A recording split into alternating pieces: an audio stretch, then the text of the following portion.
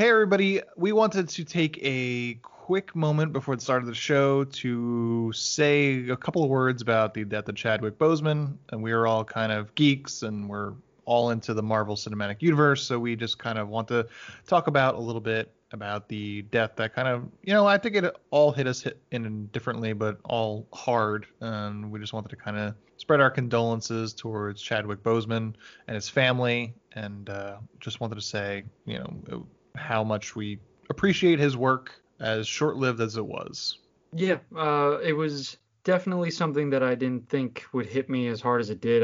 I agree with you, Ant, because like you said, it's not about how long he's been around, but just the quality of work that he did. I mean, he came out with just classic character after classic character, and they were all giants of history, Jackie Robinson, all those titans of history. And then, of course, his big one, Black Panther. And I'll never forget when he first arrived in Civil War, just like how great of an entrance it was and how he really stole the show. And his movie, I've told this story on social media a couple of times, but Jen and I went to the opening night of Black Panther, and as we were going in, there was a family coming out, and they were wearing traditional African garb. They were dancing and singing, and the father of the family asked me to take a picture of his family in front of the Black Panther cutout, and they did the Wakanda Forever signal.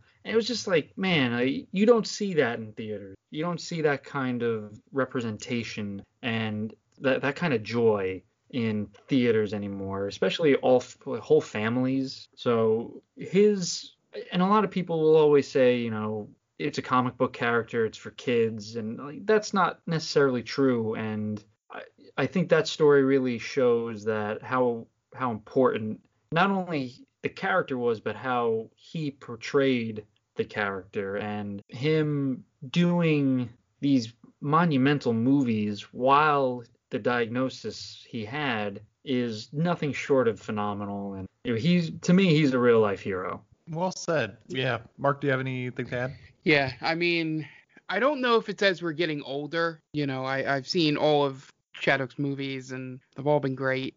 But I think as we get older, we also these deaths start hitting a little harder. Like I just remember back when Kobe Bryant died, just because he died with his daughter, and I have a niece around the same age, so it hit me a little hard just thinking about all that. And here, as we get older, you start thinking about our health and things like that. Like, he's 43 years old and died of cancer. It's something that can come at any time, and just to see the strength and that he showed throughout going to those hospitals with those kids that had the same diagnosis as him, in terms of, in some cases, terminal, like he probably was near the last year and a half when he got to stage 4, and just not letting any of that energy go and just being there for them. And just now, all those speeches he gave, you look back and he was trying not to keep that very private, but you could tell, just remembering the words, what he going through his head. But I think the thing we'll miss, and it's always a thing that makes you angry watching movies and watching all this, is sometimes these actors that are really talented and from a real place as an actor, like the gravitas and the I think it's pathos is the term I'm looking for, that he brought to Jackie Robinson and Thurgood Marshall and King T'Challa, and just you felt that character through him, and very rarely do you see that. And it's a shame that he doesn't get to age gracefully and maybe become what a guy like Idris Elba is starting to do as he gets a little older, or Denzel. And we don't get to see him move into the Morgan Freeman phase of his career at the end. And the one statement I'll make is, I will stand by that the best interaction between two characters in the whole MCU, in terms from an acting standpoint, is just between him and Michael B. Jordan.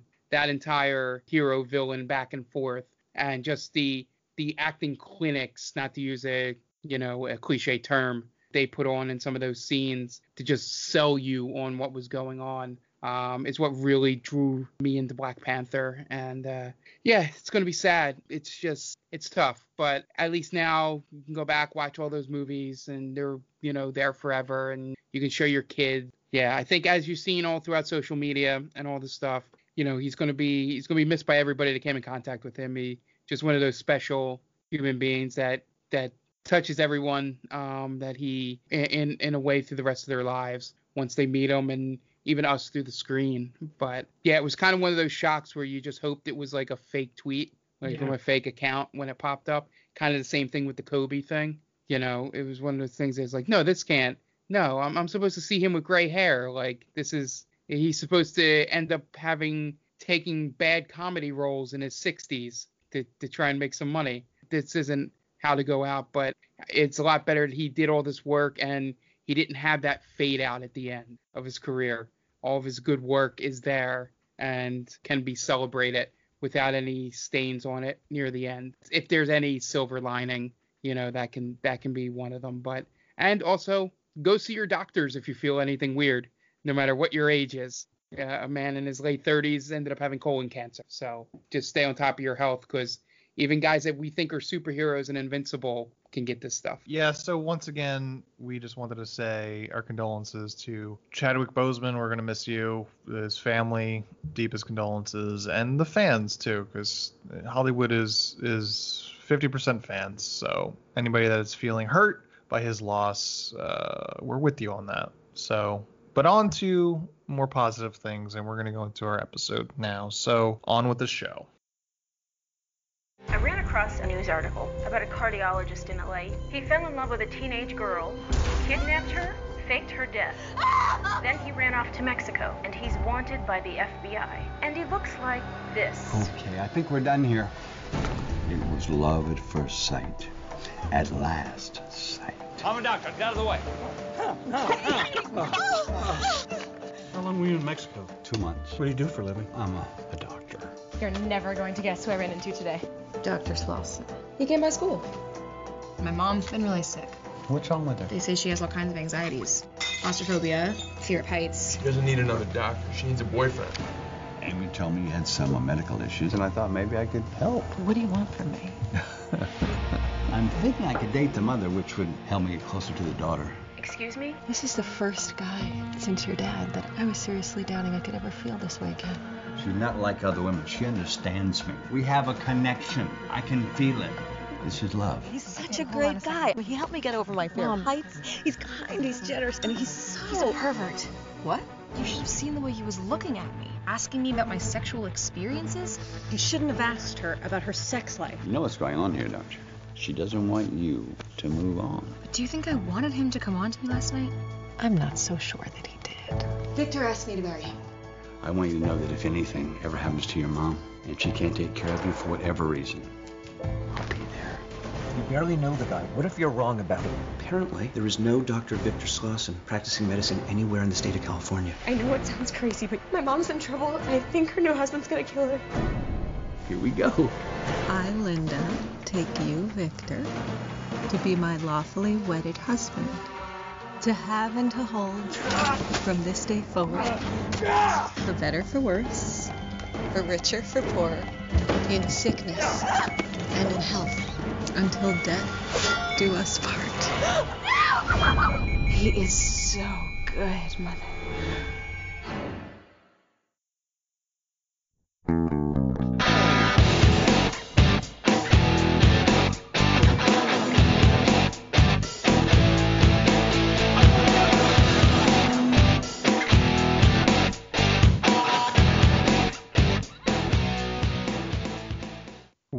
Welcome to They Call This a Movie, testing the strength of friendships one terrible movie at a time. Subscribe to the podcast on iTunes and other podcast services by searching They Call This a Movie. We are part of the Main Naming Network, and to find more from us, check out the website at themainnaming.com or on Twitter, Facebook, and Instagram at The Main Naming.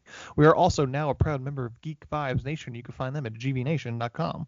Welcome back to They Call This a Movie. This is Anthony Delvecchio. With me, as always, is Dan Aquino and Mark Myers. Say hello, gentlemen. Hey, everybody. How's it going? I can't believe they stole my idea to use stock photos when I'm trying to pick up women. Damn you, whoever wrote this movie. I hope the women that you don't try and pull that on do not watch Stalked by My Doctor: The Return. This is my boat. obviously shot from someone else's boat. Before we get into that movie, guys, as we've been doing since we've been in quarantine, what have you watched this week? Mark, I'll let you go first because I didn't watch anything. Still unpacking the new house. So if you've watched something, but I have a question for you guys. So when you're done. I haven't watched anything because I've been doing the opposite of you and packing up a house over the well, last look at week. us. So look at us. Look at us. Look, a little yin and yang thing going. Hey, you. Yeah. Look at us. Who would have thought it, right? Yeah. I guess it's then on I'm your, the only it's on person your shoulders, and I watched 2 movies, and I watched them all, both of them yesterday, because I wanted to have something to talk about. So we could just skip this whole thing if I knew. You forced it. You watched it. Yeah. I watched Queen and Slim, which was on HBO this week, which was excellent. Check that movie out. It's timely, and it's amazing how often, movies that even came out before this past May just keep becoming timely over and over again, and also this past week as well. And then I rewatched, first time in a long time, the original My Bloody Valentine, which is very different and not quite as timely. But it definitely has 31 Days of Horror, they call this movie episode, potential. Yeah, it's wacky. I haven't seen it since college. It's a weird one. It's very Canadian. Was it actually written and produced in Canada? Yes, I believe so. Oh, nice. I've never seen that movie. That's worth a watch, I would imagine. Did it have like that clean frame rate look that most Canadian TV shows have? If you know what I'm talking about. Yeah, I like the 48 frames. Yeah. Just everything looks a little off. No, but no, it's just they spell everything with the OU. This is a new stereotype that I just learned of. Canada having like a weird frame rate. Yeah, all their TV shows look like they're shot like soap opera. No, cool. I did not know that. Thank you for. It's ridiculous. For teaching. That's how I know when my grandmother would watch all those marathons on Ion TV and stuff like that, and some weird cop show would come up. I could tell immediately. Flashpoint came up, which was about a SWAT team, and before they even said it, halfway through the episode, I was like, "Oh, this has to be set in Canada." Turns out they were the Toronto Special Forces or whatever. Nice. Did they say process? Was that how you knew? Yeah. Process. Yeah. And it was weird that it had Amy Jo Johnson in it, who I don't think is Canadian. Oh, okay. But that was the first time I noticed it. I was like, when all those cop and doctor shows would come on that channel. Mm-hmm. Okay. Well, Dan, what is your question? What can we talk about this week? Okay, so just real quick, I should have sprung this on you guys earlier, but I just thought about it when I was going to the bank and Eye of the Tiger came on the radio, right? So It made me think, because my entire life, I always thought Eye of the Tiger was in Rocky 2, but It's in Rocky 3. So that's a huge misconception movie-wise. So I just want to know, what is a big movie misconception for the two of you? Something that you always thought was one thing, and then you maybe recently found out it's the opposite, or something completely, something different. Can I take something I just learned from a movie we watched on this podcast? Sure. Yeah. That Robert Loggia's character wasn't completely evil and over the top. Okay. The whole entire time, I thought his character kidnapped the boy or something, and was this completely evil for some reason. But he was actually in the right. So he wasn't sort of the Thanos was right character of that movie. But yeah, Sure. That was something that I thought my whole life, even have seen the movie in the last decade, that I completely forgot until we rewatched it for this podcast. Cool. Gotcha. The only thing I could think of off the top of my head is Go Ahead, Make My Day. Most people think it's from Dirty Harry, but it's actually from the sequel, Sudden Impact. See, that's a good one, because I thought that was from Dirty Harry. See? Yeah, I don't know what made me think of it. I've known for a long time that Eye of the Tiger was from Rocky 3, but growing up, I always just imagined that was Rocky 2. It had to be Rocky 2, and then I saw Rocky 2, and it ended. I'm like, well, where the hell's Eye of the Tiger? What's going on here? My whole I probably figured it out when I was 20, but which is weird, because I'd definitely seen Rocky 2 before turning 20. Sure. But yeah, I don't know. It's almost like Luke, I am your father. That's not the real line. It's just no, I am your father. Yeah. So I was just curious, and in lieu of me not watching any movies, I thought that it was a good idea. Now, before we go any further, I wanted to pose a question to Ant real quick. Okay. I challenge you, Ant.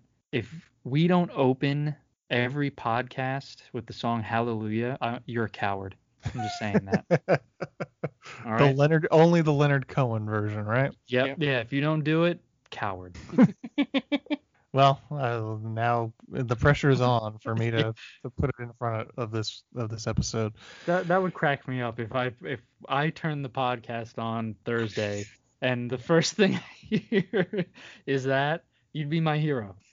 It'd be like 5 to 10 seconds of that song, and then they're just going, "Fuck you, Dan," and then going into the real opening of the episode. It would make as much sense of it being played on our podcast as it did for and if people know what I'm talking about, then you get it. But it would make it as much sense as us playing it as where it was played. Sure. Yep. But this is not the episode for that. But this week we're talking about a movie that was my pick. This is a movie that I saw, I think, the first time it aired on Lifetime. I don't know why. I don't know what situation I wound up watching this, because I don't make a habit of watching Lifetime movies. But this movie had an impression on me thanks to one Mr. Eric Roberts. So the movie we watched this week was from 2016, Stalked by My Doctor: The Return. I was going to ask you which basic cable channel this movie first aired on.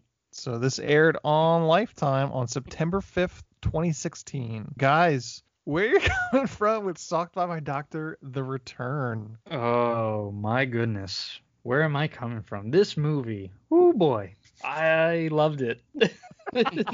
I love I'm this so happy to movie. hear that. Yeah.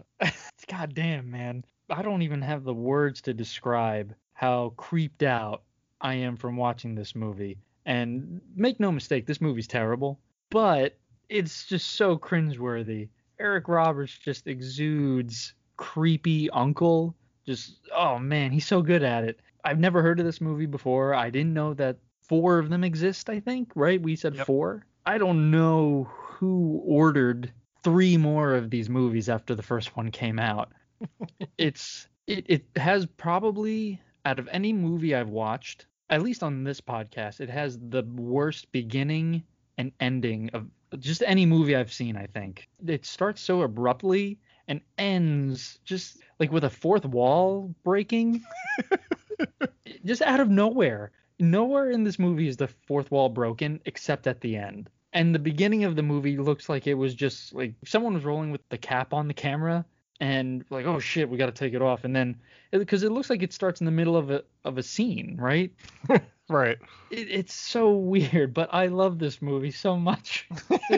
It's so batshit crazy. Can we say that fourth wall breaking winks at the camera should replace the freeze frame ending? Oh no, I don't know that. I think the freeze frame ending is just really an 80s, early 90s thing. So as we grow as a people and as the medium, expands and becomes more technologically advanced, you do have to change, I guess. So we don't see the freeze frame endings anymore, right? When's the last time you saw a freeze frame ending in a newer movie? Probably never. That's a good question. Yeah, if anyone knows out there, let us know. But yeah, I think the wink at the camera it's a good way to end the movie now, maybe. But it's just the freeze frame is upper echelon ending, in my opinion. Okay. What about you, Mark?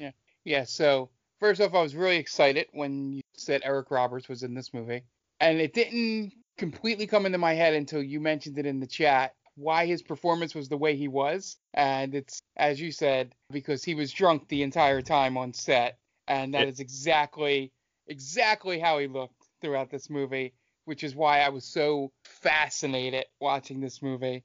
Let's say allegedly. Allegedly. Yeah.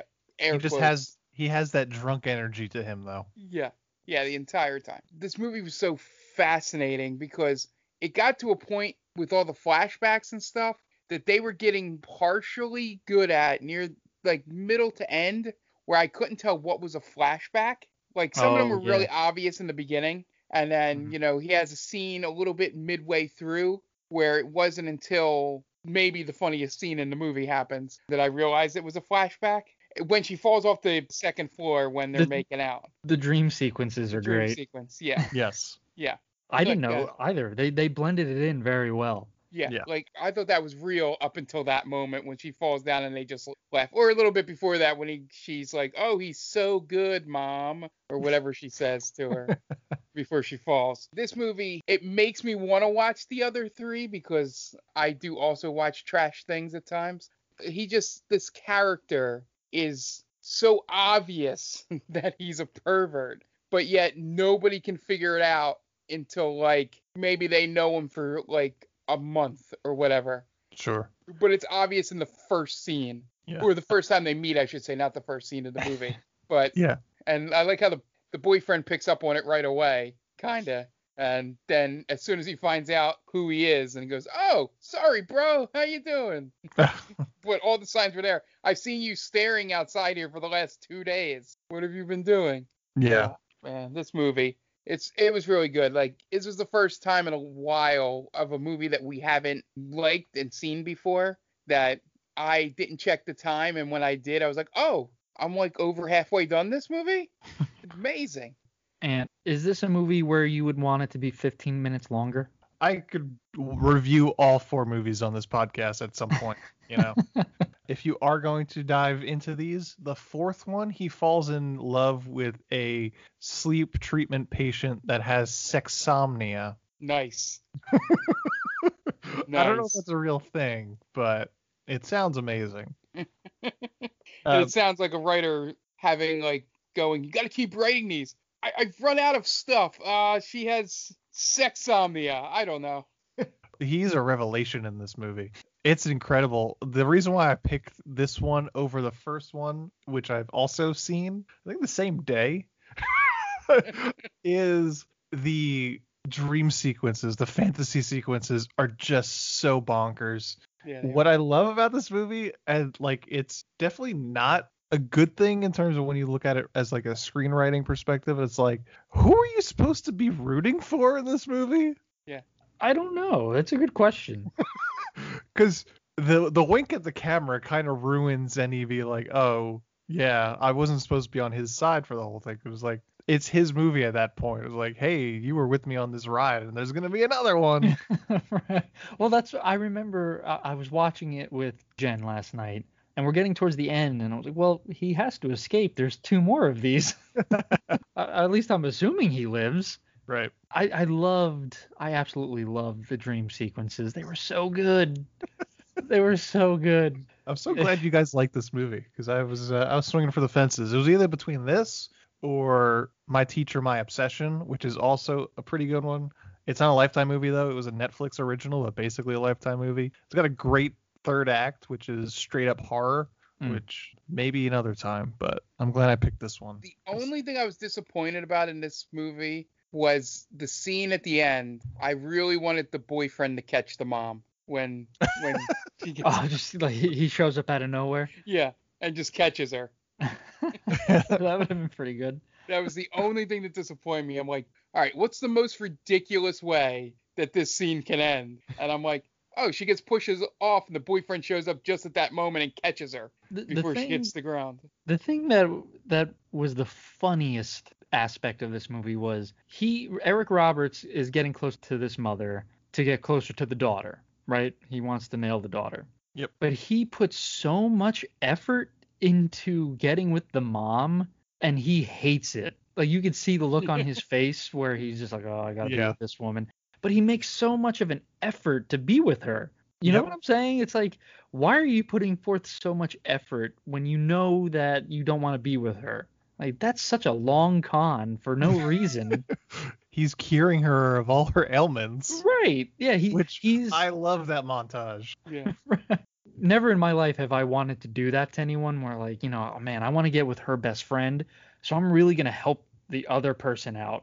Right. I'm going to take her under my wing. That's so weird. That's such a roundabout way to get with someone else. In a non-creepy way, you have just described 2/3 of teen dramas that have been on the CW. But the person that they don't want to be with, they end up falling in love with. It's so great. I love how he's so helpful and so creepy. Yeah. And everything he does, he definitely sounds like he knows what he's talking about in every aspect. It just makes it that much better because he's such a bullshit artist, but but he's so good at it. Yeah. Like, man, like I inspire to be that kind of a bullshit artist at times. As one of my aspects, when he got caught, like near the end, it was on like the most ridiculous lie, like when the brother asked where he lived. Yeah. Oh, And he says, of all cities, he says a city nearby where they are. In Salt Lake City, instead of going, oh no, I was in a band in like Richmond, Virginia, or Why didn't something he like just where stick this with brother Atlanta? could have never been to. Right. Just stick with Atlanta. He said he was in Atlanta, like at the beginning of the movie. Yeah. Yeah. Right? Just pick Atlanta. Yeah, like why say Salt Lake where there's a possibility this guy could have been before, and then just says, oh, downtown. That moment screamed of a screenwriter finding out a fact about a city and wanting to put it in his movie. Oh, he yeah. probably It's lived so in Salt specific. Lake. Yeah. It's so specific to Salt Lake City, too. Yeah. A lot of the things that Eric Roberts comes up with, his character comes up with, are very passable. You know what I'm saying? Like, even when he gets caught in a lie, he has a good way to get out of it. I mean, maybe it's just me, but if someone had told me, like, you know, oh yeah, I used to live in Salt Lake City. Like, oh, what was your address? You know, I honestly can't remember. I would be like, all right, I kind of believe that, because I don't remember the address where I used to live for like 13 years. My first 13 years, I can't remember. So Roger isn't tipped off because he doesn't remember his address. Roger's tipped off because when he tells him his address, he's acting like he's speaking a different language. Oh, because he says it's like a math problem. Yeah, right. Basically. So, but if he had never said that, it wouldn't have mattered. It probably. Yeah. Right. Okay. So that makes a little bit more sense, but still, I think it's kind of like, all right, well, whatever. The guy's like 60. Maybe he just doesn't remember. Who knows? He is still a very good con artist. Yeah, he is. He just picked the wrong city. Yeah. Yep. That's one fatal mistake. Yeah. He should have picked a city that he knew. That was his problem. Sure. Yeah, and that's why it screams that the writer knew his gotcha moment was going to be that. And also, another thing that screams that he researched something and wanted to put it in a movie was the thing about the orgasms and sex thing, or whatever that hormone was, or whatever. The oxytocin. Yeah, oxytocin. Yeah. Yeah, it was some fact that he found out. That would have been great. Like, he's helping her with, like, he's giving a seminar and he's teaching her about this. Like, well, you know, we're not learning about this in school. Just we're learning about, like, I don't know, heart palpitations or something like that. You know, just something totally different. Like, why are you teaching me about orgasms, by the way? We're not doing this. I thought you were a heart doctor. Right. Yeah. Right. Right. Yeah. That's she needed help with, like, the cardiovascular system. Like, yeah. So let's talk about orgasm. Just right out of left field. It definitely, the way that scene just jumps in, it is very jarring. The one thing I wanted to point out with Eric Roberts, do you think it's awkward at family reunions when Julia and Emma Roberts kind of get together and Eric Roberts is there? I was going to say when he's the third most famous person in his family. Right. I mean, because, you know, Julia Roberts was like America's sweetheart for the longest time. And Emma Roberts is doing her thing. What do you talk about? I mean, I like Julia Roberts. I think she's a fine actress. I enjoy her movies. And Emma Roberts is doing her thing now.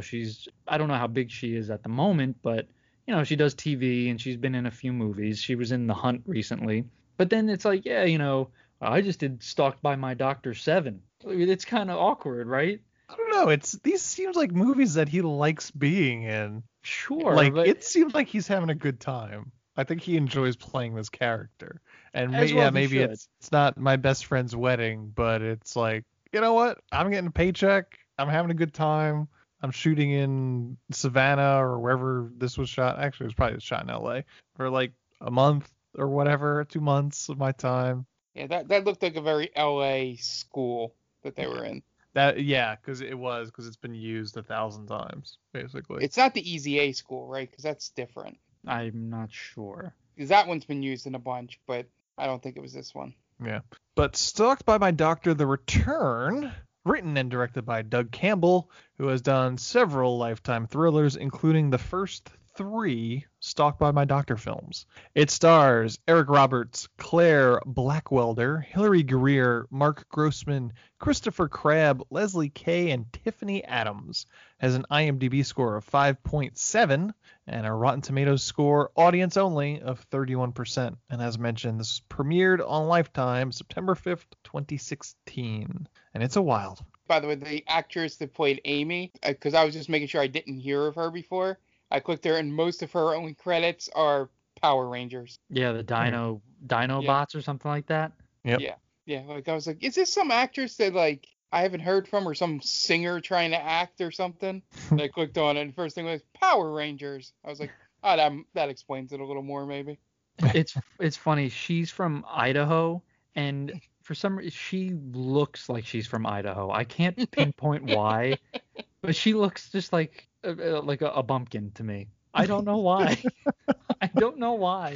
Damn, coming out hot. She screams Boise, Idaho. If anyone can, that is. Wow. All right, you ready to get into the plot? So unnecessary. Yeah. I'm sorry, Claire. I apologize. Dan, what do you got for us this week? So, as I've been doing, I'd like to give a shout out to our good friend Tia from Geek Vibes Nation and her podcast Top 10 with Tia. It's a weekly podcast where Tia and her friends get together and discuss top 10 lists. So top 10 movies, top 10 directors, Marvel, DC. They run the gamut of top 10 lists. So go over to Geek Vibes Nation, check her out, and give her a follow on Twitter at TC_Stark. She's a great person, good friend of the podcast. Go give it a listen. Okay, and we're going to take a quick break. But before we get into the plot, we're going to take a little moment to listen to some messages from friends of the podcast. So we will be right back. Hey everyone, this is Steve. And this is Adam. And we're part of the Hop Nation USA podcast, Pittsburgh's #3 craft beer podcast. Join us every Friday for new beer reviews. We'll talk about the news, history, and homebrewing. Plus, we'll sit down with the best brewers and industry personalities that'll have us. So whether you're a casual drinker, a hazy boy hophead, or even if you're a whale hunting cellar hoarder, just search Hop Nation USA on Apple, Spotify, or your favorite podcatcher and join the nation.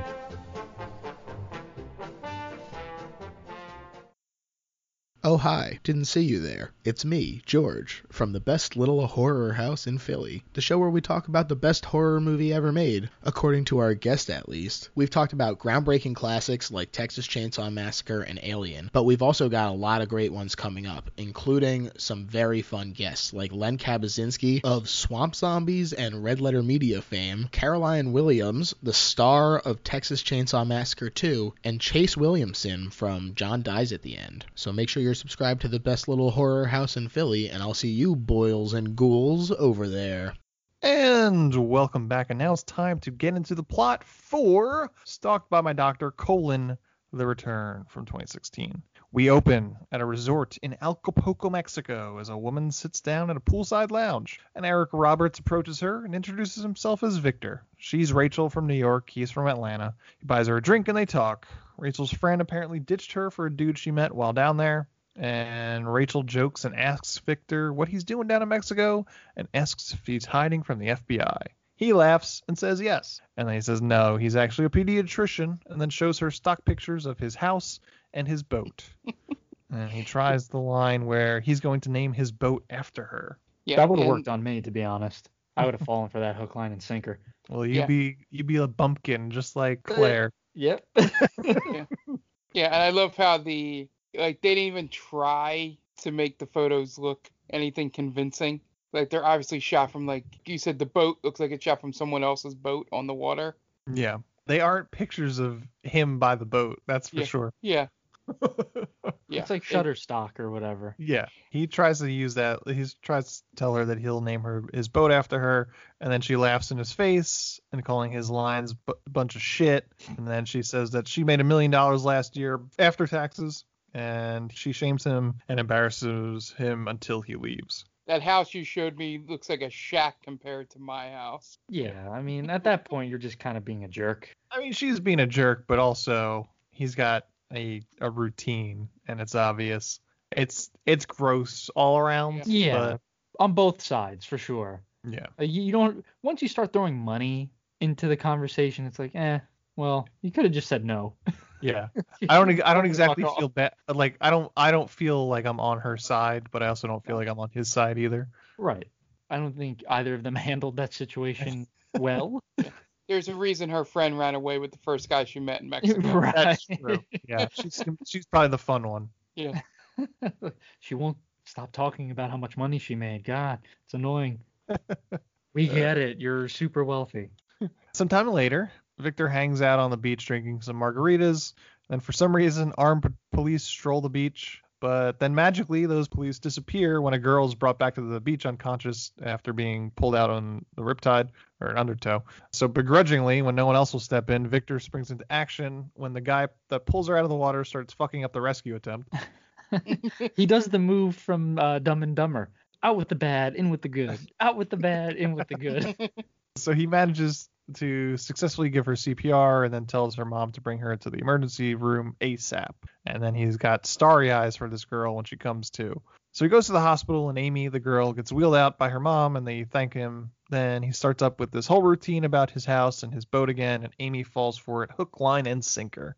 Amy offers to take him out to dinner to show gratitude, but her mom doesn't feel comfortable, so he says she should rest but wants to get a group photo. The first time they meet, he just puts his arm around her without any hesitation. Yeah. To show her the photos. No hover hand. Well, don't you think it's also like the mom's right there? Why are you hitting on her, saying I'm gonna name my boat Amy? Like, okay, we're gonna have to go now. This jumped from 1 to 10 in the creep factor, real quick. I believe this is the engaged physically aspect of the Dennis system. The Dennis system. Yeah. I wish that would have happened in this movie, because going into it, I thought he's definitely going to seduce this young girl, right? And that never plays out in this, which was kind of disappointing to me, at least. I mean, not for, I know that sounds weird. Like I like when old men hit on young women. I'm not saying that. It just seemed that way, right? Stalked by my doctor, and then because she, like you said, she falls for it immediately, right? Yeah. I was like, oh man, she's his for sure. And now the mom's gonna have to fight off, but it doesn't go that route. It's interesting. Yeah, sure. I get what you're saying, because her red flags start to go up pretty early. Exactly. Yeah. So then Victor has a Skype call with his therapist and tells her the whole story of how he saved the girl from drowning and how he's basically in love with her now. He then explicitly talks to her about how he's going to fly out to San Diego so that he could try and date the mother in order to get close to the daughter. The therapist gets super uncomfortable and tries to get him a prescription for antidepressants, and he refuses and tells her that her services are no longer needed. Then we get to see Victor have a meltdown, but with no audio, so we are robbed from witnessing a truly wonderful batshit performance. That was so good. What do you think he was saying? I don't know. I deserve love. I'm a good man. The last thing we get to hear him say is, what? No one believes me or something like that. Yeah, it's the rantings of a madman. It's awesome. Yes. How do you not let us hear that? They just let him go. I wonder if it was just really him going crazy and oh, we got to film this quick. Yeah.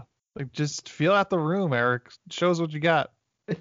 Oh, he does, man. He chews the scenery. He's like, I'm going to need a couple more scotches first. Yeah, this is kind of what I mean, where you go up against, when you have such a lineage in the Roberts family, you have this compared to what Julia Roberts does, Erin Brockovich and all that, and it's just like, well, I can see why he's doing this and she's doing, she had all the talent, is what I'm saying. I think she got all the talent in the family. Sure. We then cut to the San Diego airport customs, and Victor has a mild panic attack as he remembers scenes from the first movie, has visions of getting arrested by TSA for attempted murder. But in reality, he gets through TSA without incident. Honestly, he could have told them who he was, and Homeland Security probably couldn't have done shit. Welcome back. You kidnapped someone, murdered you someone. guys are the best. Yeah, they're useless. So he would have been fine. So then Victor shows up to Amy's high school, sees Amy walk out with her friends, and is about to go approach her when her boyfriend shows up. And then the boyfriend sees him and pulls him out of the car, because apparently Victor has been there for a few days that week, just sitting in his car like a super creep. So the boyfriend punches him right in the stomach. I like when he gets beat up a couple times in this movie, and he always has like this. He's like, wait, don't hit me. He sounds so pathetic. You know what? This is so like all our action stars afraid to take a punch. Eric Roberts willing to take a punch on screen. Yeah, it's all I'm pretty gonna good. say, you know? But he always does like the old rope a dope. Like, wait, look over there. But he does. He gets his ass kicked twice in this movie. A person like Steven Seagal's never gotten hit once in any of his movies. Did you see, not to go off on a tangent, but someone on Twitter posted an ending fight scene from Seagal's recent movie, I guess. Yeah. And it's really just like puppet slap fighting. Yep. Instead of like an actual choreographed fight scene. Yeah. It's just like them kind of looking at each other, and then they slap a little bit, and then I don't think Seagal gets hit in the entire sequence. He's never gotten hit. It's impressive. That level of douchebaggery. So the boyfriend punches him in the stomach, and Amy stops him from just about kicking the shit out of him. And Victor makes some excuse that he just wanted to check up on her, and he gives her a personalized life jacket. It's just ridiculous. Just so many red flags in a row. Yeah. Amy explains to her boyfriend that this is the doctor that saved her life, and then he apologizes, and the three of them go to lunch. So he asks Amy about how her mom is doing, and Amy talks about the fact that her mom is depressed and anxious, and we see a cut to the mom manifesting those anxieties into not being able to handle a glass bowl without dropping it and shattering it all over the floor. And she's afraid of ladders too, and claustrophobia, fear of heights, bridges. Then Amy asks Victor to talk to her mom as a doctor. Amy's boyfriend says she just needs a boyfriend, and he gives her his card and insinuates that he only tracked her down so he could date her mom. So Amy goes home and tells her mom she ran into Dr. Slauson, which is Victor. She gives her mom his business card, which is a business card that Patrick Bateman would snicker at because it's like a thin, like something cut out of an 8x11 piece of paper. Yeah, his forgery skills are not very good in this movie. Not at all. Can't even get the LabCorp typeface correct. I think he just banks on people being idiots, really. I mean, he gets far with that assumption. Very far. But yeah, it's just like such a stock. Everything he has is very stock, right? It's just like, oh, yep, it has the doctor symbol on it, essentially. Yeah, that looks legit, I guess. He's a doctor. Yep. It's kind of like those people that walk into grocery stores without masks these days, and they hand over those HIPAA cards. Oh, I could go. And I was like, that's not what that is. Yeah, the new ones are religious freedom. Yeah. Yeah. The one thing that cracks me up in this movie, and it really goes to show how far he's willing to go. At one point in the movie, because he's pretending to be a doctor. I mean, I guess he was a doctor in the first one, correct? Yes. So he's still, he's carrying on this ruse. He just goes to a random hospital and just in a doctor's coat, I guess, and no one questions it. No one questions him throughout this movie. It's great. He just hangs out goes in where he lobby wants until Amy shows up. Right. I mean, again, the long con, man. This guy has the patience of a saint. I don't know what he does, but he's on the ball. He can't be crazy if he's this calculating. Right. I mean, I guess it's like borderline, right? Like genius crazy kind of thing. Yeah. He definitely covers his tracks pretty well. So Amy gives her mom the business card and tells her to call him because he kind of wants to date her, but Amy's mom is not super into dating Victor at the moment. But she relents and she goes on to a date with Victor. And they go on a date and Linda questions his motives, saying that he doesn't know her at all. And the only time he ever met her, she was in hysterics and all that kind of stuff. And then meanwhile, Victor's only thinking about Amy and occasionally thinking about slashing Linda's throat. That seemed to be like the worst way to pick her up. Is like, I don't know you. I want to meet the girl that I saw on the beach when she was screaming for her daughter's life. That's the woman I want to see right now. But again, he's thinking on his feet, right? It's pretty clever, right? Because she's kind of got him on the ropes there. Like, you only knew me for a half hour, and when I did, I was going crazy. So like, obviously, I'm not at my most attractive, but like, bam, he's on it, man. He knew how to play that fiddle. Like, yeah, well, I like the fire that I saw there, and the woman who was willing to do anything for her daughter. And I was like, oh shit, man, Eric Roberts is pulling it out, man. Pulling out all the punches. Yeah, eventually Linda gets up to go to leave, but Victor gives her some line about how he thought she was beautiful by how she handled herself when Amy almost drowned. So she starts thinking differently about Victor at this moment. So Linda and Victor go on a walk, and he asks about her anxieties. She tells him that they all started when her husband fell off a ladder and died. And to me, there's still nothing funnier than cutting to someone face down on the floor. I think I was watching this, and I said to Jen, like, he's not really going to die from falling off the ladder, is he? from a painting accident. What a terrible, lame way to go out. Yep. If I die from falling off a ladder for like painting something, please make something else up. I don't care what it is. Just make something up. Just like, I don't know, like I was attacked by a group of rabid dogs or something. Like, oh yeah, I don't want to be known as the guy who was taken out by a painting accident. Oh, I'm going to make sure it's at least 2 paragraphs in your obituary. From falling from the ladder? Yeah.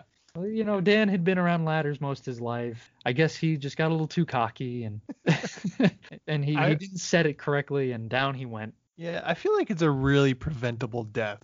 Oh yeah. Like even if you're there's so like a ladder falls at such a rate, you know?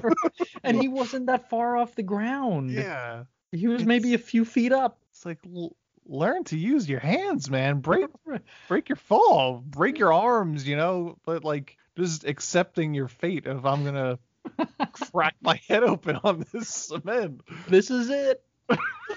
I think it was more the height of the ladder that bothered me more than actual dying from it. It's yeah, he's not far up. 12 feet off the ground. Yeah.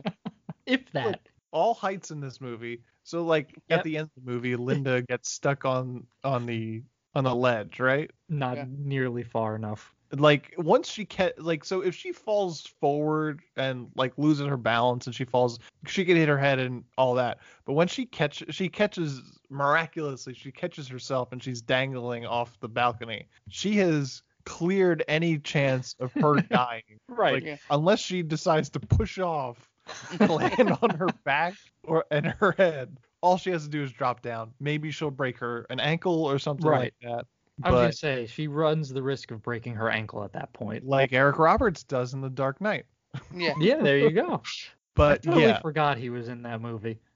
This death seems... Say goodbye to your credit card rewards. Greedy corporate mega stores, led by Walmart and Target, are pushing for a law in Congress to take away your hard-earned cash back and travel points to line their pockets. The Durbin-Marshall credit card bill would enact harmful credit card routing mandates that would end credit card rewards as we know it. If you love your credit card rewards, tell your lawmakers, hands off my rewards. Tell them to oppose the Durbin-Marshall credit card bill. Preventable. Even if the fall wasn't preventable, you could just like bail out of a ladder. Right. Listen, Clark Griswold falls off of a ladder onto a tree into the bush and he lives. You're going to tell me that, and he was much further up, by the way, or at least at the same height. Yeah. Right. So you're going to tell me that this loser couldn't figure out how to bail? That's what this guy was. He was a total loser. He deserved to die. And the world is better off for having him gone. It's true. If that's how you're going to go, you should have died years ago. How you made it this far in life is beyond me. So Victor and Linda go back to Linda's house, and Victor gives her some herbal remedy to help her sleep. He also takes a look into her fridge and makes note of some drinks in there, specifically some iced tea. Then he wants to try some experiments, which is so weird. So he tries to slowly get her used to heights by making her stand on a book and then on a step stool. Then he wants her to up it to stand on a bar stool, but she freaks out, and he's like, all right, I'm not going to push it. And then she invites him to a beach weekend with her, Amy, and Amy's boyfriend, Garth. So they go to the beach, and Victor just can't help staring at Amy and making it super obvious that he's into her. And I just wanted to point out, because I put it in my notes, I wanted to point out Victor's wardrobe choices for beach attire. First, they play soccer, and he's in a polo and khakis. Yep. And then they sit down to have a picnic, and he's in a button-down and a sport coat. But meanwhile, everybody else are in the same clothes in both scenes, so I don't know what's going on here. He's got to change of clothes. Nobody else does. That's what I'm saying. And... Yeah, that's I didn't even notice that. I guess I was too infatuated with just what else was going on. I don't know. Well, he's always got to have a go bag ready, so he always has extra clothes. That's true. Yeah. You never know. The feds might be onto him. So while he's having a picnic with Linda, he's staring past her to watching Amy undo her top slightly so Garth can massage her and being a real creepy uncle about it. He doesn't even try to hide it, really. No, yeah, he's super obvious. And he has a one-on-one with Garth. He asks what Garth's plans are with Amy, and Garth jokes that he's just gonna bang her until he's sick of her, but then confides in Victor, a man he's met once before and has already punched in the stomach once. They're planning to get married after graduation. I'd be a little worried if I was Amy marrying Garth. He seemed a little too comfortable doing that stomach punch. He has some anger issues. Because he knows how to hide it from the cops.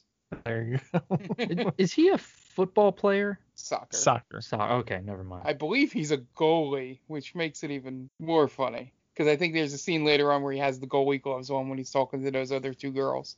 Right. I mean, they're getting ready for the game, but yeah. Yeah. I don't know why he's being full goalie attire. I'm assuming the writer was a goalie. I think you're assuming too much there. That's a weird thing to assume. He's like, goalies are cool in soccer. I'm gonna prove it in this movie. They get the awesome gloves. They're the only ones who can use their hands. I'm telling you, it's cool. So Linda and Amy walk on the beach and have a talk. Amy says that she's going to ask Victor to help her with her physiology homework. Amy says that her mother is a burden on her, and they both get upset.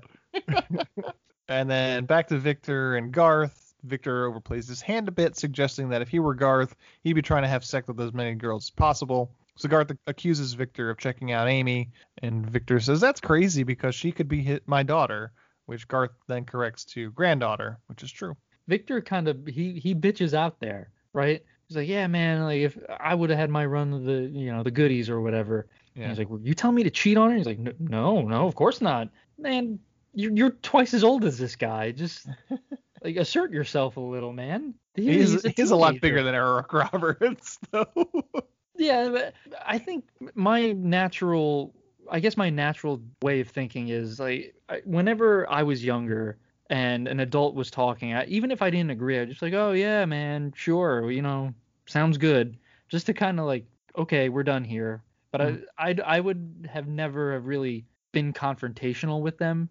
Yeah. So if a guy was like, yeah, I would have done this, and this, like, oh, cool, good, good for you, and that would have been the end of it. I probably wouldn't have just been like, what the fuck are you trying to tell me, man? You want me to just cheat on my girl? Garth's a very confident 17-year-old. He is. I guess kudos to him.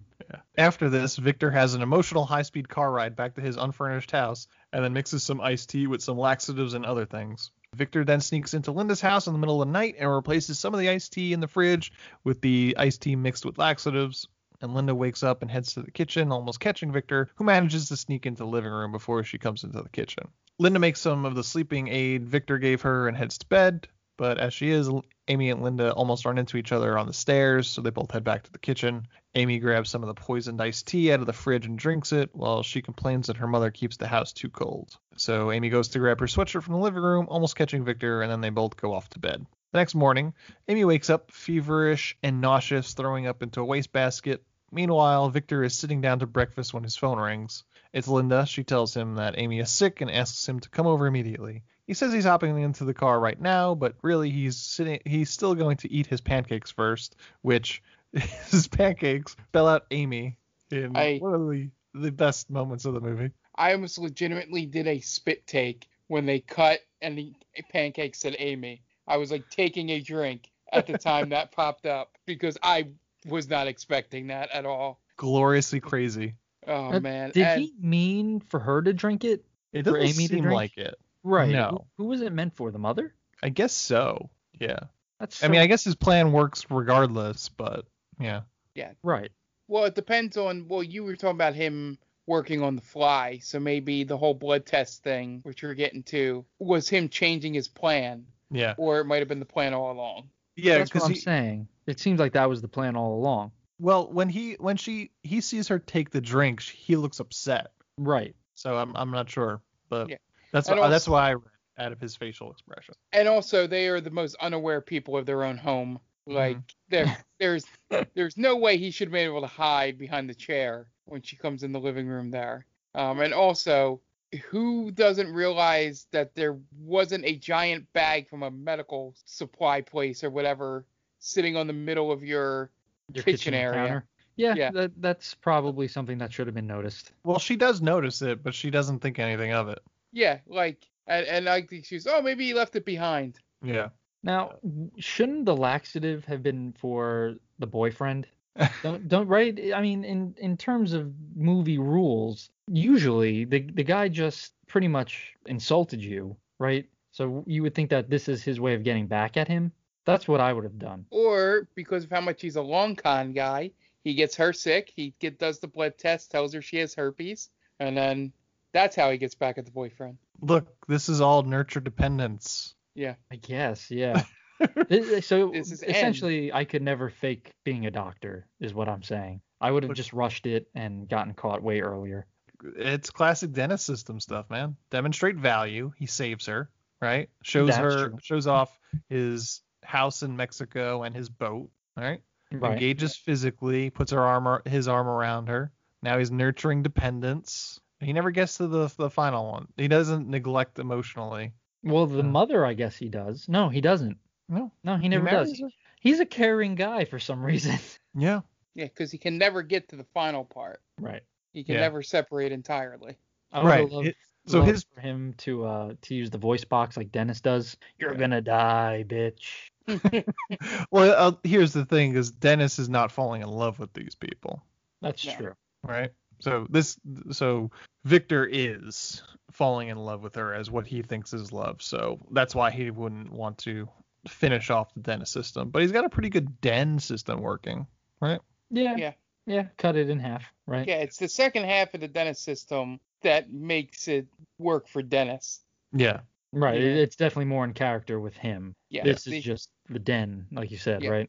Yeah, the first half is creepy stalker behavior. And then everything after that is just sociopathic, lack of emotional stability thing. And that's completely Dennis's character. Yeah. Can I ask a question? Yeah. Sure. Where does Victor get the house from? Does he just find a random empty house? It looks like a model home, to be honest. But how does he get in there? I mean, he is a doctor. He might actually have money. Maybe he's renting it. They never say where he gets enough money, right? How does he get to Acapulco? How does he get home? How does he get anything? How does he fund a wedding? I don't know. We need to know these things. I'm assuming he's independently wealthy because he was a doctor for many years before he decided to start stalking his patients. This is why we need to watch the first one. Yeah, I don't even know if we're gonna get all these answers, but maybe we'll have to watch the first one day. I think so. There's a lot of unanswered questions here.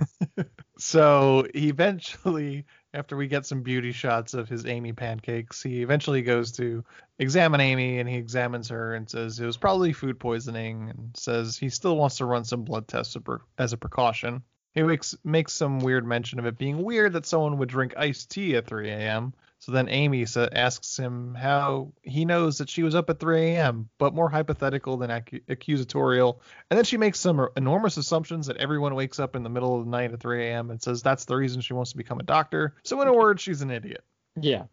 This is the first slip up, and because she's an idiot, it completely goes under. Oh, she gives him the out. Yeah, absolutely. The luckiest stalker ever.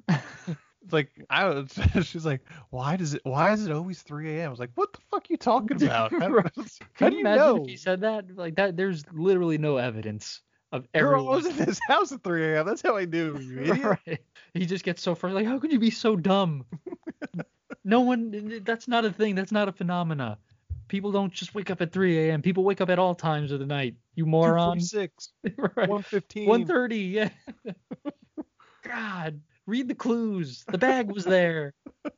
I poisoned the iced tea, for God's sakes. Right. You don't think that's not weird? Put 2 and 2 together, goddammit. Who gets food poisoning from iced tea? Right. No wonder you're from Boise, Idaho. Nobody. It's just leaves. Leaves and water. Yeah, that's you really gotta. And she wants to be a doctor. That's not good. No. She's gonna be a terrible doctor. Oh yeah.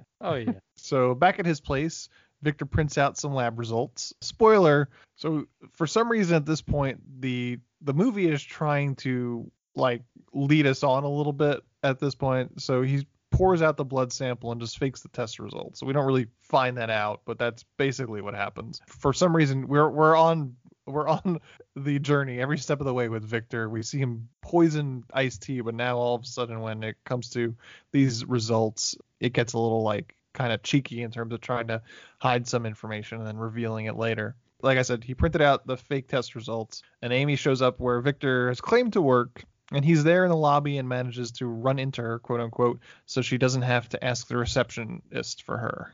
So he tells her that her blood test came back normal, except, oh, by the way, you have herpes. Which That's so good. Can that be told in the blood test? Like, I would imagine, right? Yeah. Like, not even like he's like, oh, like, what I mean is like asymptomatic genital herpes. Like, he's like, you won't notice it, but it's there. Yeah, you know? I'm not sure. I think because herpes, you can't get rid of herpes. No, it just they're forever. I'm assuming it lives in your blood forever. So, I mean, but I would think that unless you're looking for it, you wouldn't find it. Yeah. Right? Yeah, like, yes. Yeah. Yeah, she doesn't even question, like, why'd you run an STD test on me? Yeah, I don't know. Surprise, people. We are not doctors on this podcast. The real question is, why doesn't anyone ask who this gentleman is? Right? It's a busy He's enough standing hospital. there. There's still security there. Yeah, I don't know. Maybe security's on a break. And she asks where his office is, and he says that, oh, they didn't put up my name on the door yet. Like, but you've been here for so long. Again, this girl, I understand she's young, but you gotta ask these questions, man. You gotta figure this stuff out. Yeah. So she says that's impossible because her and Garth have only ever had sex with each other. So then he insinuates that Garth is lying to her. So Amy goes to school and finds Garth talking to a couple of cheerleaders, and they leave, and she accuses him of sleeping with them. And then she tells him that he gave her herpes. They both have a fight, both accusing each other of cheating, and she storms off. Then we have a montage of Victor trying to help Linda overcome her fears. She stands on a bar stool, shot entirely in a weird wide-angle lens. And she drives over a bridge, but not before parking in the middle of the lane. Yep. This is a bad spot. And then she climbs up a ladder, possibly the same ladder that murdered her husband. I think it is. It's a light blue ladder, right? Yeah. Jen pointed out, why would they still have the ladder? Yeah, right? Like, that's a good question. This is the ladder that murdered my husband. I'm just gonna keep it. Right. And it's just kind of like in the backyard or something like that, or they keep it in the garage, and she has to pass by it every day. Like, this is my misery. I need to be reminded. It's her penance for something bad she did. Right. Can we just go back to, like, how terrible of a death is that? Right?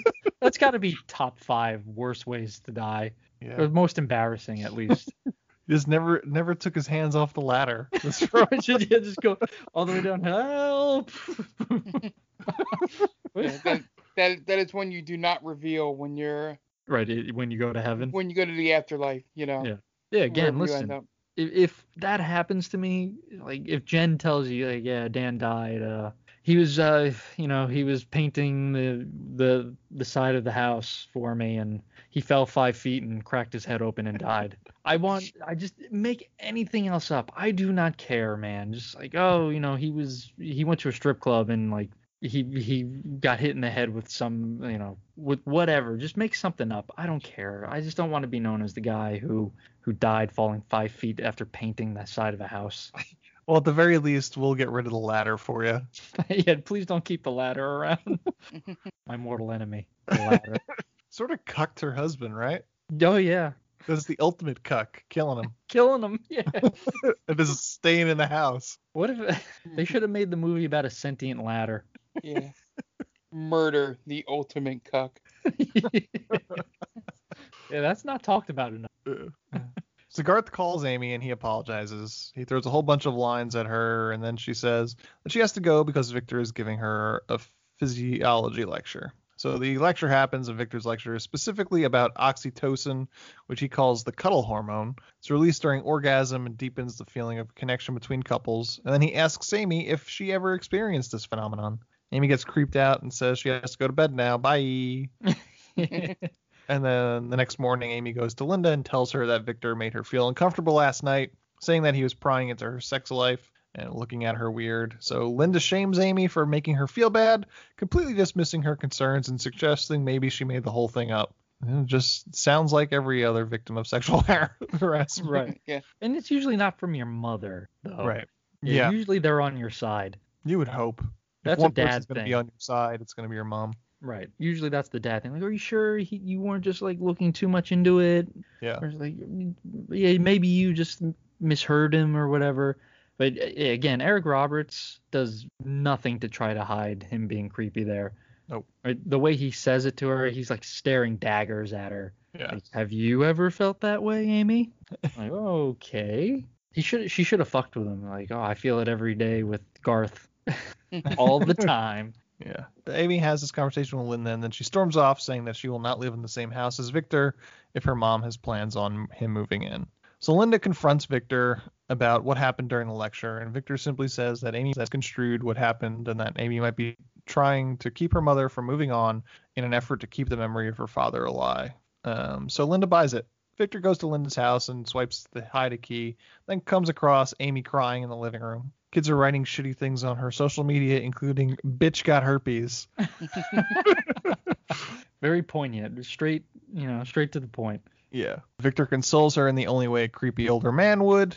He also apologizes to her for the miscommunication during the lecture. Then she apologizes and hugs him, then kisses him, and then they make out. That really happened. Yep. They actually filmed that. Yeah. Oh. That's what I was thinking through the scene. Yeah. Like, this might be a fantasy sequence in this movie, but this was actually filmed. Yeah, it's very uncomfortable. Even for a dream sequence, it's just like, ugh. Why did they agree to this? Yeah. So meanwhile, Linda is upstairs moisturizing when she hears moans of pleasure coming from downstairs. So she goes to investigate and gets to the balcony and sees Amy half naked making out with Victor. So she faints and falls over the balcony while Victor and Amy continue to make out over her dead body. It might be the best scene in the movie. It's easily the best scene. She gets all dizzy and just falls over.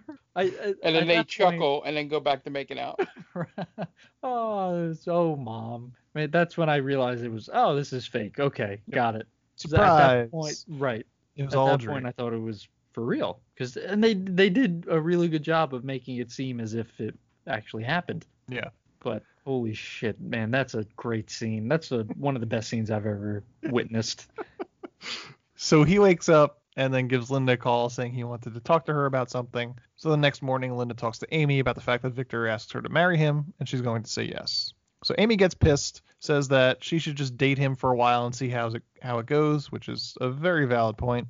Yep. And then Linda tells Amy that her dad is not coming back and she needs to move on, so Amy gets pissed and leaves again. So Amy goes to school and calls her Uncle Roger, who is basically a deadbeat, never was musician that parks his motorcycle in his kitchen. What a weird character this guy is. Are we sure he wasn't in Florida? He was in LA. Yeah. But yeah, I see how you mean that. Amy tells Roger that she needs his help with trying to talk some sense into her mother regarding this new guy, Victor. Roger eventually agrees and hops on a train to San Diego. Linda thinks that Roger's there to borrow money, and Roger starts prying into Linda's relationship with Victor.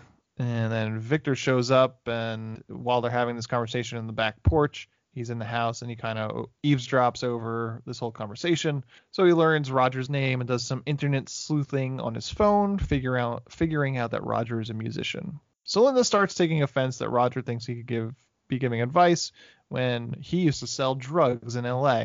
So then Victor then rings the doorbell pretending he had just arrived, not heard any of the conversation, and Linda introduces him to Roger. Victor says he heard so much about him and he's downloaded one of Roger's songs, and then immediately Roger falls in love with him. So Victor says that he used to play bass and they bro out over some brewskis. Yeah. Meanwhile, Garth has a blood test and reacts like he just had open heart surgery. He's like, ah. And then he has to touch where they drew blood. Like, man, it's fucking blood. Just chill the fuck out. Honestly, that's probably how I would react. I've given blood once and had to have blood taken once, and both times I almost fainted. So I'm Team Garth on this. The worst part about having blood drawn is having to take off the tape afterwards. Not to get too into detail, but the people who were putting the needle in couldn't find my vein, so they were really digging around in there, and yeah. The first time I gave blood, I did it in high school. I was like, oh, it's a blood donor day or whatever. So I was like, yeah, I'm gonna be a nice guy. I'm gonna give blood and help someone else out. And it totally came back and bit me in the ass. So that's why don't help anyone, people. All right, it only hurts you. Unless it's a ploy like Victor would do to try and get on someone's good side, right? Right. Yeah, only do it to be manipulative. Yeah. That's the only time you should help people. So then Amy goes to Roger, who's unpacking, and is all like, what the fuck? Why are you broing out with this guy? And he's like, maybe you misread the situation. He doesn't seem like that bad of a guy. He did save you from drowning after all. But he's a bassist, so that really should have been a red flag. Like, no one trusts the bassist. So Roger sees Victor out, and they bro out some more about playing music, and then Roger asks Victor where he played music, and he says Salt Lake City. Turns out Roger lived in Salt Lake City for 5 years. That's where I learned to be an alcoholic, he says, which is also the hardest city in the U.S. to be an alcoholic. It's a dry state, right? Or dry city? The state has beer can only be less than 4% alcohol. They're very weak beers. I'm surprised you didn't take up skiing or something. I mean, there's so many things to do there. Yeah. Roger tells Victor his old SL Street address, and Victor acts confused. This is because Salt Lake City has a very specific address convention. All addresses in Salt Lake City are based on the distance from the southeast corner of Temple Square, the Mormon Temple. So if you go 1 block north, it's 100 north, and likewise for the other directions. So he mentions 400 and 300, 400 north, 300 east, or something like that. And he says that anyone that lived in Salt Lake City for any amount of time would know this. So Roger tells this to Linda, and she dismisses him, but his suspicions are peaked. So Roger heads to the hospital that Victor says he works at and goes to reception and tries to do some digging. He asks the most helpful receptionist in history, and she does a quick search and doesn't see Dr. Slauson in her database. But she says she can also check the AMA database to see if there's any record there. So at school, Amy and Garth literally run into each other and have a silent moment together as Garth picks her books up for her, and then she walks away. So Roger gets woken up from an afternoon nap, I guess,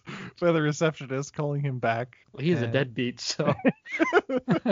I'm just going to, what is it, 11 o'clock in the morning? Time for a nap. I got to get up now? Jeez. Oh, yeah. He wakes up as the phone's ringing. He wakes up like he was passed out for 3 days. It's a huge inconvenience. Goddamn phone. Yeah.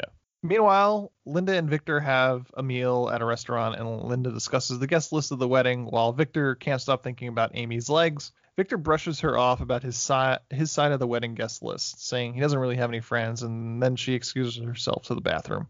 When she's in the bathroom, Roger calls her and leaves her a message as she left her phone on the table. Victor picks it up and listens to the message, which Roger tells. The message, he's basically saying when he found out about the hospital that there is no Victor Slauson in the AMA database. So Victor texts back telling him, as Linda, that he'll meet him back at the house in half an hour, and then deletes all her messages between her and Roger. So Linda comes back, and Victor says that he has to leave. So I suppose sticking Linda with the bill at the restaurant. Yep. I tails it out of there. So Roger is there at home, sitting, eating cereal, and watching old movies in the middle of the day. What a weird movie they put on, by the way. They shot an old movie for this movie. Yep. Yeah, that's going above and beyond. It is. It's really unnecessary, but it's appreciated. Definitely second unit sort of stuff. You know, director wasn't there that day. The movie is about some sort of disgraced doctor, which is a bit on the nose. So Victor sneaks into the house and has a syringe of some sort of drug that he plans to stab Roger with. And when he gets to the living room, he goes to stab Roger, but Roger isn't in the lounge chair. But then Roger comes up behind him from the kitchen, and then Roger proceeds to beat the shit out of Victor.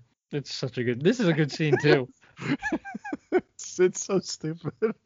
he gets his ass kicked, man. It's so good. Yeah.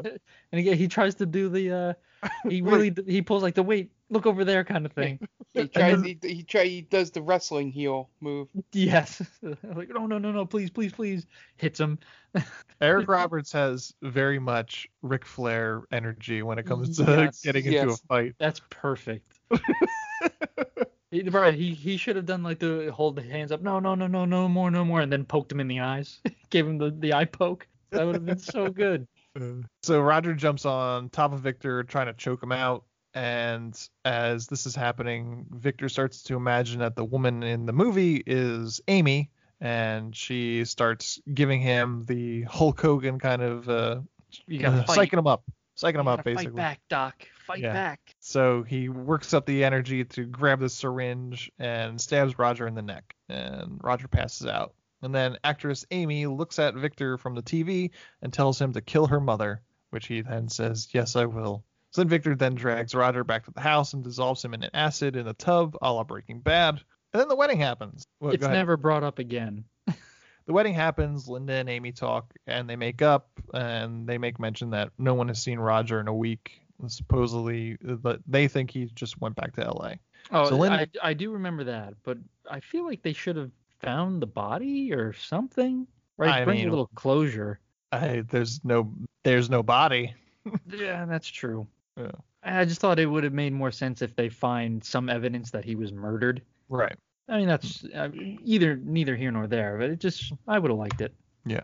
So Linda mentions that they're honeymooning in a rented house 45 minutes away. He gives the information to Amy, and then Victor excuses himself to go upstairs and to call his doctor on Skype, who is, let's say, suspicious. She says that she found out who he really is. He's Dr. Albert Beck, who fell in love with a teenage girl, kidnapped her, faked her death, and then fled to Mexico, which are the events of the first film. Beck says that he didn't hurt that girl and she actually betrayed him. And then an FBI agent pops up on the other end and says they can trace the transmission from the computer.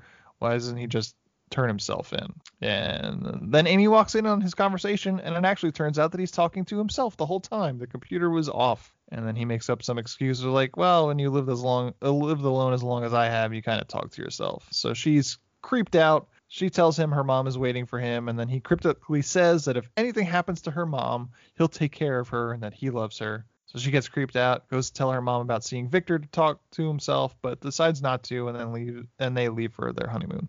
Amy gets a call from Garth, and he says that he got a blood test and he doesn't have herpes. He also says that he showed her blood test to a doctor, and the doctor said she had never seen a blood test formatted in that way. I thought you were going to say she's never seen a blood test.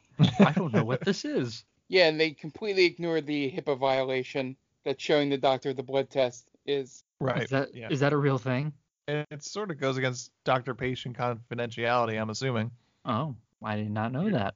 I mean, because Garth is showing somebody else's blood tests to another doctor that didn't. Oh, that's right. Blood test. Okay. There's definitely some iffy ethics things going on here.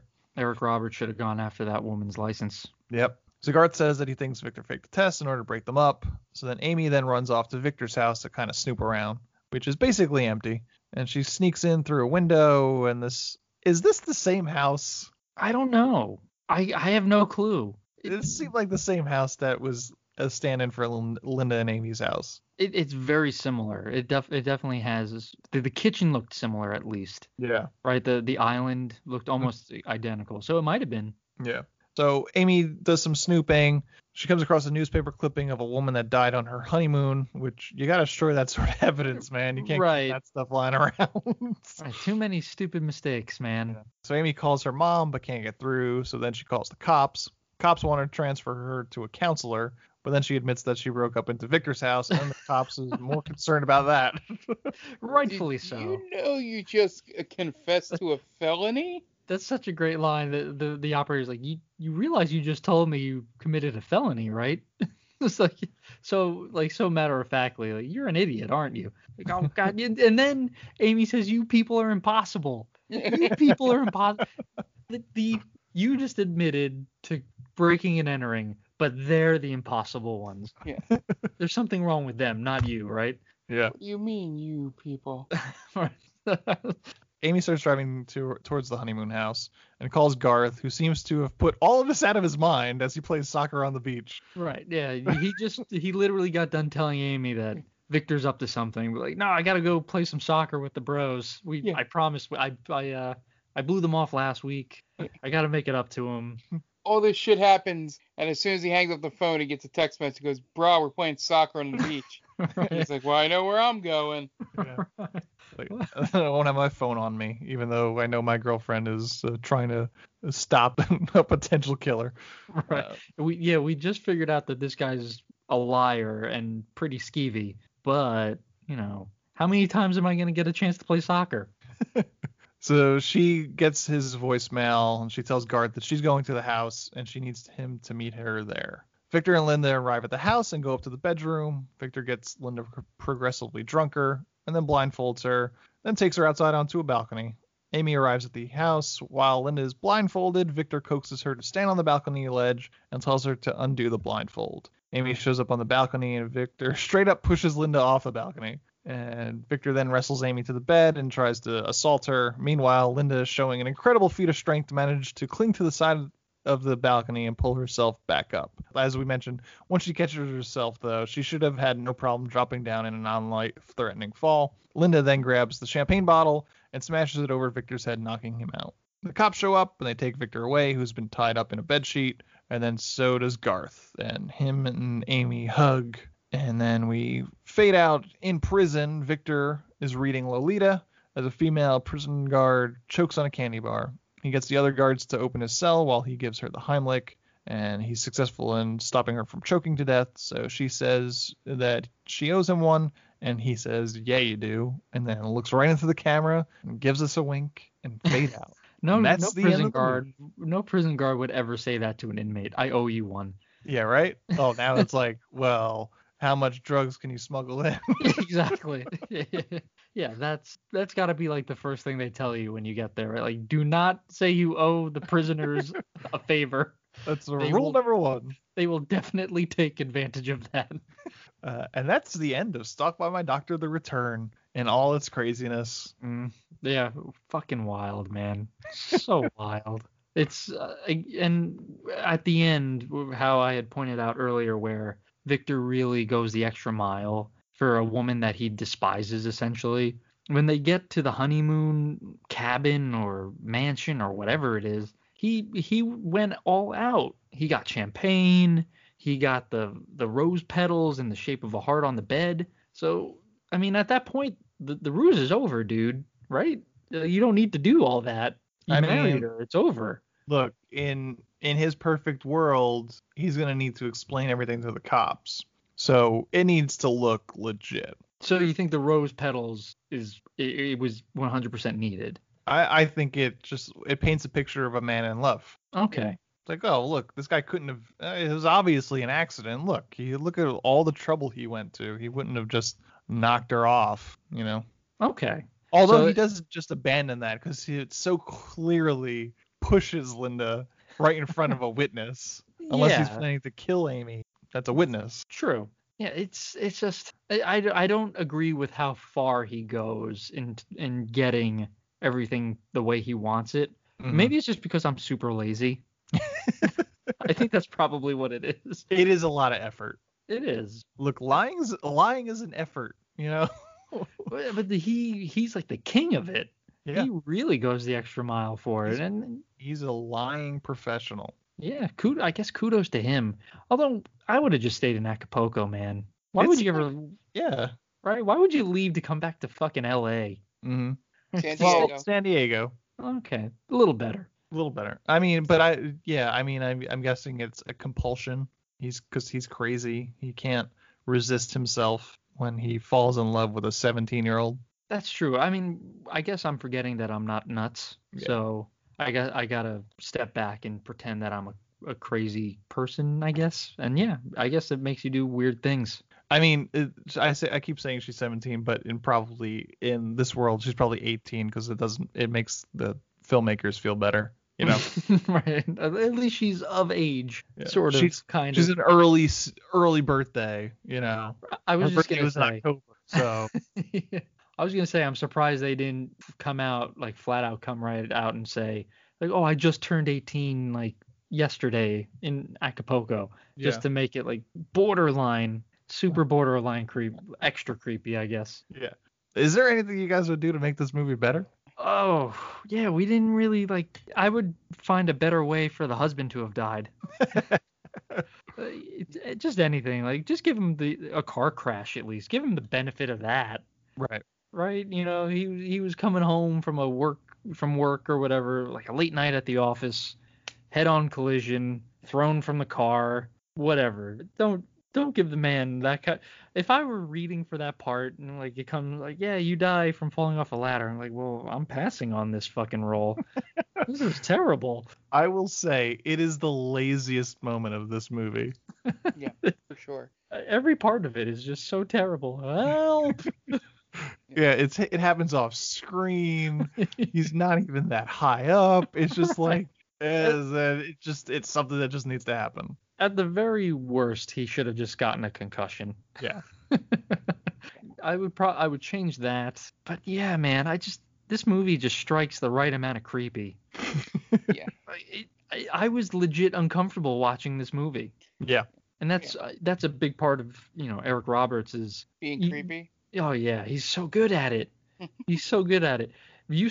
Anthony sent us a picture, 2 frames of when they're getting ready to go, when Victor and his new bride are getting ready to go to the honeymoon suite.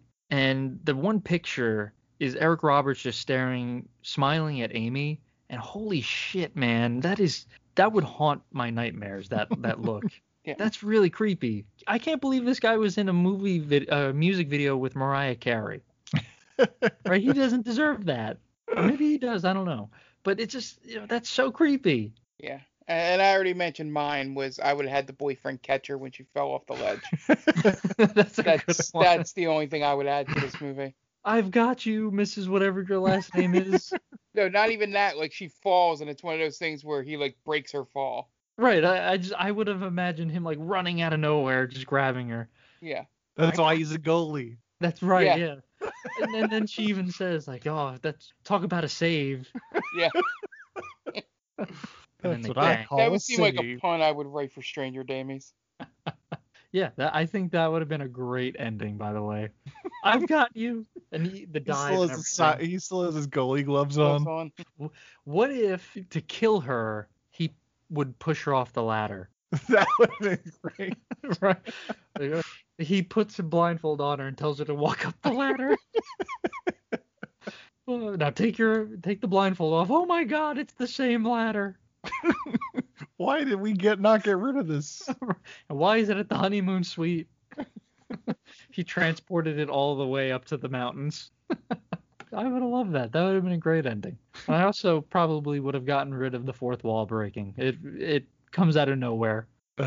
Either you get rid of it or you add more, right? You can't just have one sequence of fourth wall breaking. Yeah, I like it because it muddies the morality of the viewer in this movie. Like, yeah, you're supposed to root for him, I guess, at the end. Like, oh, he got out. Yeah, it just kind of makes us complicit in all the things that he did. It's like, I saw you watching me, and you loved it. Right. You stuck around to this part, so. And there's gonna be a third one. I would have loved it if at the end he said that. Make sure to tune in for Stalked by My Doctor 3. Yeah, this movie is hilarious, and it's mostly thank you, Eric Roberts, for giving these movies your all. If this is your all, right? These movies don't deserve your performance, but I'm so happy that they have them. Yeah. Jen made a good point. Like the only way these movies could have been better is if like Nicolas Cage was in them. Oh yeah. Sure. Nicolas Cage, like he could pull this movie off. It would have been so good. But yeah, Eric Roberts, kudos to him, man. Like we were saying, he probably got the least amount of talent in that family, but he makes it work in this. Yeah. And I'm assuming all the other movies. Mm-hmm. He's doing what he needs to. Yep. You guys got any final thoughts for this movie? Mark, what do you think? Yeah, essentially, it was a fun watch. It goes in line with all those dumb movies that we've seen on Lifetime, Hallmark. The main thing all those good ones, or in quotes, good ones have in common is that the lead actor is just so into the role and like throwing 100% behind it. Because if anybody even throws like 80% into this, like Eric Roberts, this movie does not work. He's 100% there, whether he's influenced by alcohol or not, allegedly. he's the whole reason this movie's fun. Yeah, I agree with that. If you don't give 100%, it definitely shows in this kind of movie. Yeah, I liked it. I think this was a diamond in the rough. I had very low expectations, but I wouldn't recommend it to anyone else other than us. But I feel like people would probably think I was weird if I just went like, "Oh, have you seen Stalked by My Doctor, the series? Dude, you gotta go see this. It's so good." They'd be like, "Dan, are you all right? I think we need to talk." But just purely from a comedy standpoint, it checks off all the boxes, man. It's hilarious. It's so silly, and I love it. All right, you guys want to plug your shit? Yeah. At the Aquino122 is my Twitter account. Follow me on that. Stranger Damies on Twitter and Instagram at Stranger Damies. We surpassed the 1,000 follower mark. We just keep going, man. I love it. And if you want to talk movies, comic books, Dungeons and Dragons, whatever, we are open to talk. Yeah, and speaking of Dungeons and Dragons, our podcast Stranger Damies airs every Wednesday, and then every other Monday we also have the Game Vault Pod, which is our video game podcast. We will have a new one coming up, I believe it's next week, if I'm doing the math right. We really should find a way to sync the podcast so that I can figure it out every other week, but just check out the Twitter at Game Vault Pod. That'll keep you up to date on everything. We stream as well. The streaming schedule will be there. It's normally Wednesday, Thursday, one of the weekend days, Friday or Saturday, or Sunday. And then whatever Monday we do, the podcast airs. We do that. So that's twitch.tv/GameVaultPod. We're affiliates, so you can subscribe and follow us there. So feel free to do all that. And like Dan said, we're on social medias as well. Okay. And this is They Called This a Movie. You can find us at theycallthisamovie.podbean.com and everywhere you get your podcasts. So that's Google Play Podcast, iTunes, Stitcher, Spotify. We are on there. Just look for They Called This a Movie and we should pop right up. This is themaindamie.com. It's the main website where we post everything that we do. That's themaindamie.com, and on all social media, just look for The Main Damie and we will be there. So that's Facebook, Twitter, Instagram. So not all social media, but the most important ones. We are also proud members of Geek Vibes Nation. You can find them at gvnation.com and on all social media at Geek Vibes Nation. A bunch of great people there. Our shows are there, as well as a bunch of other great shows. There's something for everyone. If you're into geek stuff, there's probably a show for you. Just check those guys out. A bunch of great people just coming together to make great content. And that's about it. If you have any questions or comments, you want to suggest a movie for us, themaindamie@gmail.com. We have great stuff coming up. We are about to hit our 100th numbered episode. I think technically in the count we're there now at 100 episodes, but really in terms of 100 movies that we've done, this is episode 98, so we're in a couple more. So we might have a little special show somewhere in there as well. So very exciting. If you have the time, go to iTunes, give us a 5-star rating, review it. Doesn't have to be a long review. Just tell us we're great. And that's about it. I'm at Antelvec on Twitter. You can reach me there, or at The Main Damie. Probably their most active on social media is on Twitter at The Main Damie. That's going to wrap it up. This week, we watched Stalked by My Doctor, The Return, directed by Doug Campbell. So, for Dan Aquino and Mark Myers, this is Anthony Del Vecchio saying to Doug Campbell, well, you certainly made a movie, didn't you?